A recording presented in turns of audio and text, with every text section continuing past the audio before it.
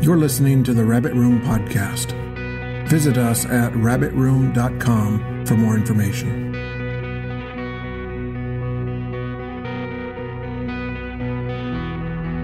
Hello, welcome to this episode of the Rabbit Room Podcast. I'm Pete Peterson. Am I supposed to say that there?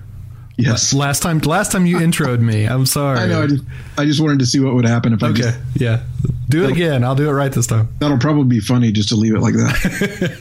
Hi, welcome to this episode of the Rabbit Room Podcast. I'm Pete Peterson. And I'm John Barber. And we are here today to talk movies. Last time we did this, John and I discussed, what was it? Take Shelter and the lamentable Batman versus Superman. So in our discussion of Take Shelter, we were specifically talking about Jeff Nichols, the filmmaker, and his work with Michael Shannon. And that was the week before we went to see his new movie, which is called Midnight Special, and that's what we're going to talk about today. So I'm going to let you kick it off, John, and I'll just jump in whenever I feel I need to. Sure. Midnight Special, Jeff Nichols' newest film, again, stars Michael Shannon. Also stars Kirsten Dunst and Joel Edgerton, Sam Shepard, and some others. And it's a much different film than his past movies in a lot of ways. It's about a mysterious young boy with some sort of powers, and he's taken on a journey by his father. That's about what you get at the beginning of the movie. Nichols is kind of the master of just throwing you into the middle of things without giving you a clear explanation. And that was the first thing that I loved about the movie, was it just totally threw you into the middle of things and trusted you to figure out what was going on. It does not explain what's happening. You just kind of have to hold on for the ride, which is a great thing in a lot of ways. Yeah, so early on in the film, we learn that this young boy has some sort of powers without giving a lot of detail. And we know that there are a number of different groups of people that are pursuing this boy. One is a sort of cult that has grown up around him and his abilities. And another is the government, which is led by Adam Driver's character, who has a scientific interest in the boy.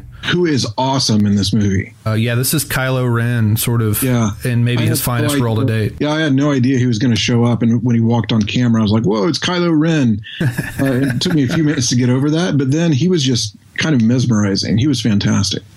He's great. And so Midnight Special, I think, is Nichols' attempt at remaking the kind of movie he loved when he was a kid, which is... Which is Firestarter, apparently. Well, or E.T. Basically anything by Spielberg. I've been describing it as like a mix of Starman, E.T., and Firestarter. Yeah, and I think perhaps the closest movie is Close Encounters of the Third Kind. Yeah, totally. Which even as much as Dreyfuss's character in Close Encounters is Roy, and Michael Shannon in this movie is Roy as well. I think there's a lot of similarities there in terms of the way they approach the genre. Yeah, that makes sense. So my experience was like I absolutely loved every single minute of the film. Like the experience of watching it was just one of my favorite things ever. It's the kind of movie you go to, and I purposely didn't know much about it. I took my wife; she didn't know anything about it. You just kind of are thrown into the middle of this very bizarre story where strange things are happening and you don't understand. And constantly throughout the journey, it's changing things up and surprising you. Where it's like, oh, you thought you knew what was going on. Well, let me show you this. You didn't.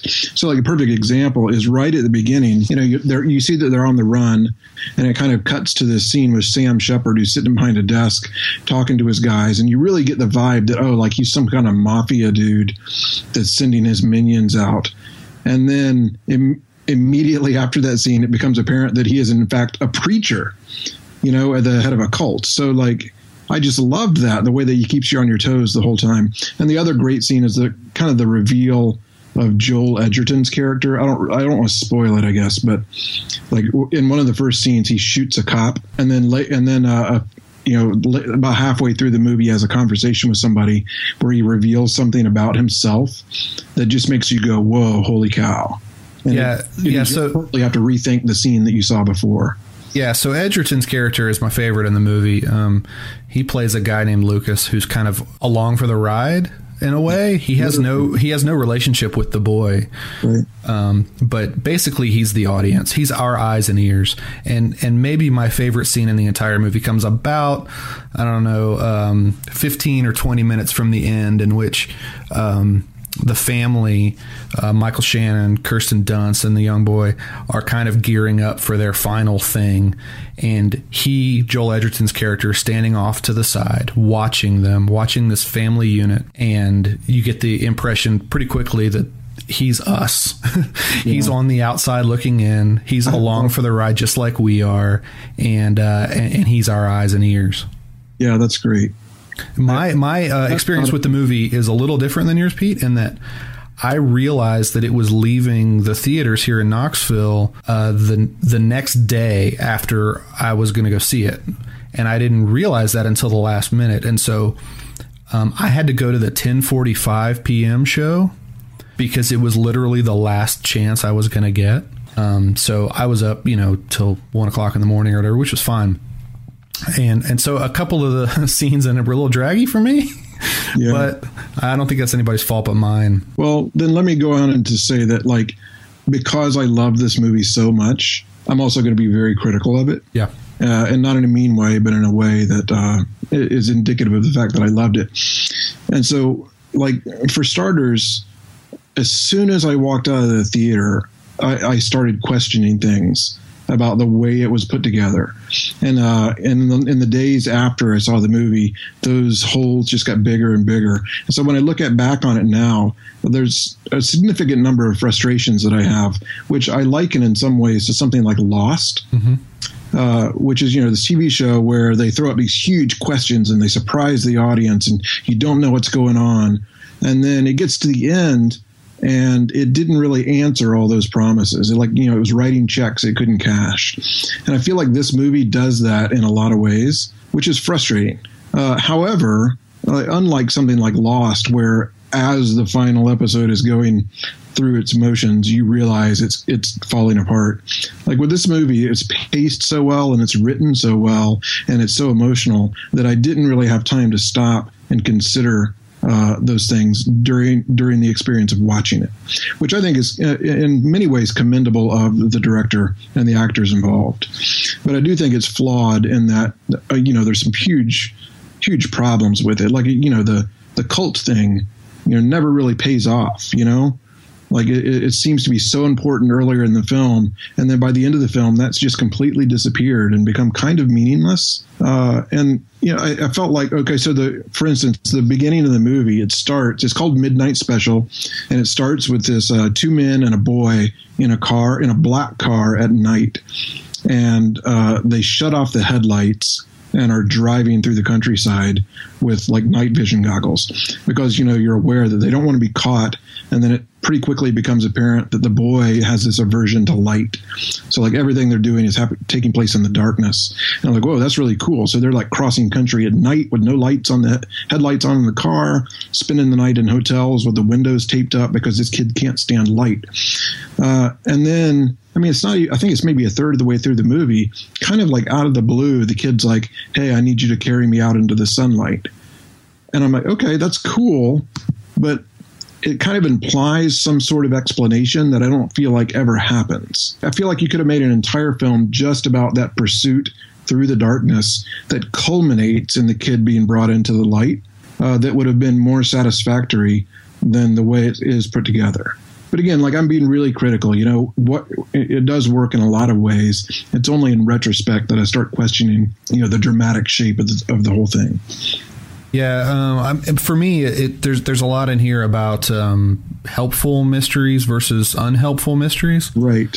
And I'm borrowing a little bit here from film critic Tasha Robinson, who's one of my favorites. She talks about this a lot. But this idea of he gives us a whole lot of mysteries. The mysteries are all over the place in this movie, right. Some of which you never find out the answer to, and that's okay. The cult thing didn't bother me. I thought it was fine. I thought that pays off in the devotion of one cult member in particular who goes so far above any kind of commitment you can imagine and does something horrible. To me, that worked. But there are some unhelpful mysteries. For instance, in the first 30 seconds of the movie, we find out that an Amber Alert has been issued for this kid. And we never find out, sorry, spoiler here, we never find out who issues it, which bothered me throughout the whole movie, to be honest. But I think the helpful mysteries way outweigh the unhelpful ones in this one.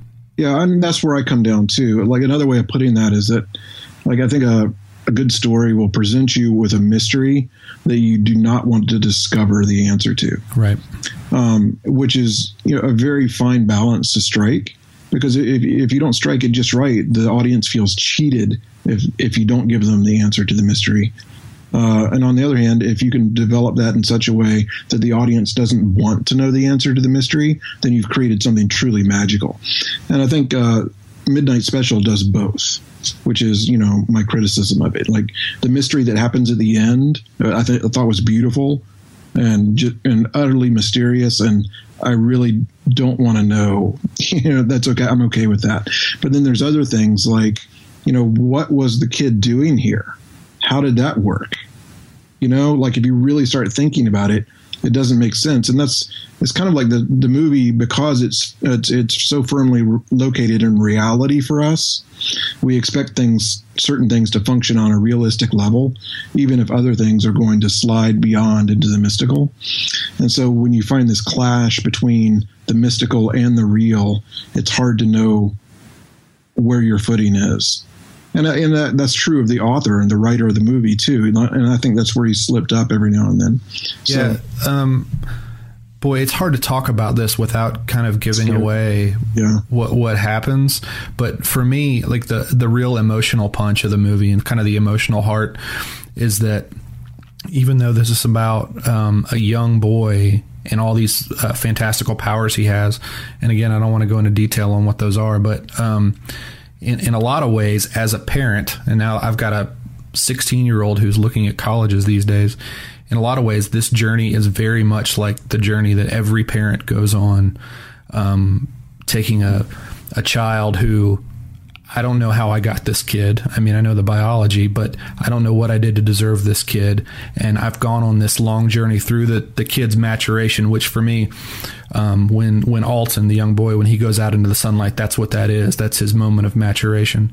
Mm-hmm. And then what happens at the end, it feels just like what's happening in my family and in my life right now. Yeah, that's really interesting.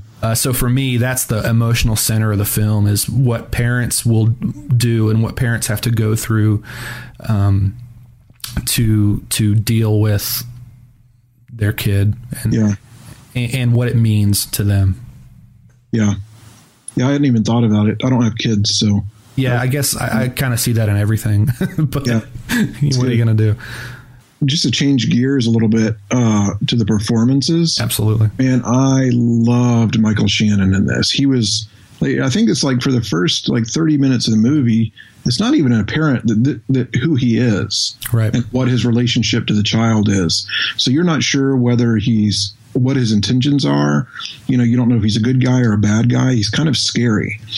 And then by the time you get to the end of the movie, he's no less intimidating, I don't think, but he's also just powerfully, you feel this powerful affection for him, I think, because you see how fiercely he loves his son, which was beautiful. And I thought the same thing of Kirsten Dunst. She doesn't have a huge part in it, but she did a great job, and I loved how willing she was to be kind of frumpy looking, Yep. Not your typical movie star turn for a female lead. And then Joel Edgerton too. Just it's basically those three people make the cast, and every one of them was firing on all cylinders. Just fantastic. Yeah, for my money, Kirsten Dunst is the best performance in the movie, and the last third of the movie is comprised in large part of close-up shots of their faces. And they don't even have to say anything for long periods of time. Yeah. And it's captivating. Yeah, absolutely. I think this movie is a great exercise in, I don't want to say minimalism, because it's not a minimalist movie, but you can very clearly see the effort to tell as much story as possible with as few words and as many images. That's possible, which is, the definition of good cinema. So even though, it stumbles every now and then, like it's excelling where so many movies fall short, in their exposition and in, their drive to show too much. This one's restrained, and the result is that it's just a tense, engaging movie. Yeah, where it falls a little short for me, and I'm nitpicking here because I really like the film, but Nichols is the writer and the director, and I felt like he needed a firm hand kind of to check him on a few things, and so the tone shifts quite a bit. And as much as I love Adam Driver in the movie, that's some of the major tone shifts happen with him, and it goes a little bit from Midnight Special to Midnight Run in a few places, and gets a little funny. And I felt like a little editing was probably in order there. As much as I love Driver in the movie. Man, he is such a weird looking guy. But he's so great. And just he is one of those actors for me personally that sometimes I absolutely despise him in movies. He was in a movie called This Is Where I Leave You. I've never seen him before The Force Awakens. So. Really? No, so I'm not familiar with anything else that he's been in. Yeah, he was in one of my favorite movies of last year called While We're Young, Noah Baumbach movie with Ben Stiller. Okay. That I can't recommend highly enough. It was really great. But then he was in the Tina Fey movie called This Is Where I Leave You, and I just thought it was horrible. Just terrible. But this one, I just love him. It's like he plays this sort of buffoonish genius, and nobody else can do it like he can. And he's completely stymied at every turn, even when he asks Joel Edgerton to punch him in the face so that it looks like an assault. He gets turned away. I love that moment when he asks, "Can I come along?" It's so good. Yeah. He's like a character. He really is a character that walks straight out of the Close Encounters of the Third Kind. Mm-hmm. One of those old Spielberg movies. Kind of like the scientific side character that's just not understanding the main character or whatever. I loved it so much. So I can't wait to see what Jeff Nichols does next. I'm like all in, huge fan. Yeah, he's probably my favorite filmmaker at the moment. So far, he's batting 1,000 for me. Yeah, I just hope somebody doesn't like it's weird when I see a filmmaker that's that promising. Like half of me is like, oh man, hopefully they'll offer him the next Star Wars movie, and then the other half of me is like, no, that will ruin him. So part of me hopes that he doesn't make it big and has to keep making these tight, low budget movies, and the other half of me just wants to see him shoot for the moon. I would love to have been present in the pitch meeting where Nichols pitched this movie, and then someone at a studio gave him a few $1 million to make it. Yeah, it's risky. It's insane. And I was also like, when I was walking in, like having seen the trailers, I was really surprised when I realized it was about to leave theaters, because I thought this looks like a big budget, like crowd pleasing kind of movie. Why isn't this showing in the number one theater, with the super sound system and all that? And then when I left the movie, I understood why, because this is a movie that most people are not going to go in and come out happy about. That's overstating it. Like, people were going to enjoy it, but it's not to sell it as a summer blockbuster kind of thing is a disservice. That would not be serving the film well. No, if you went in expecting a Spielberg film, you wouldn't be happy at the end. Right. It's more complicated, more subtle than that, I think. Definitely. Yeah. So it was a great one. I highly recommend it. And Michael Shannon and Jeff Nichols, I hope they keep doing their thing. Absolutely. All right. Well, I've already got my tickets for Captain America Civil War this weekend, and I am encouraged by the reviews I've seen so far. And at the very least, there's no way it can approach the badness that was Batman versus Superman. Can we just sort of agree to never discuss that movie again on this podcast? I don't know if I can do that, because it's such a great punching bag that it might just need to be my go-to from now on. I don't know. Fair enough. But I'll do my best. Okay. Not discuss it. How about that? Cool. All right. Thanks, John. Thank you guys for listening. For more information about the Rabbit Room and the Rabbit Room podcast, visit us at rabbitroom.com. Music composed and performed by Andrew Osinga from his album Solar Wind.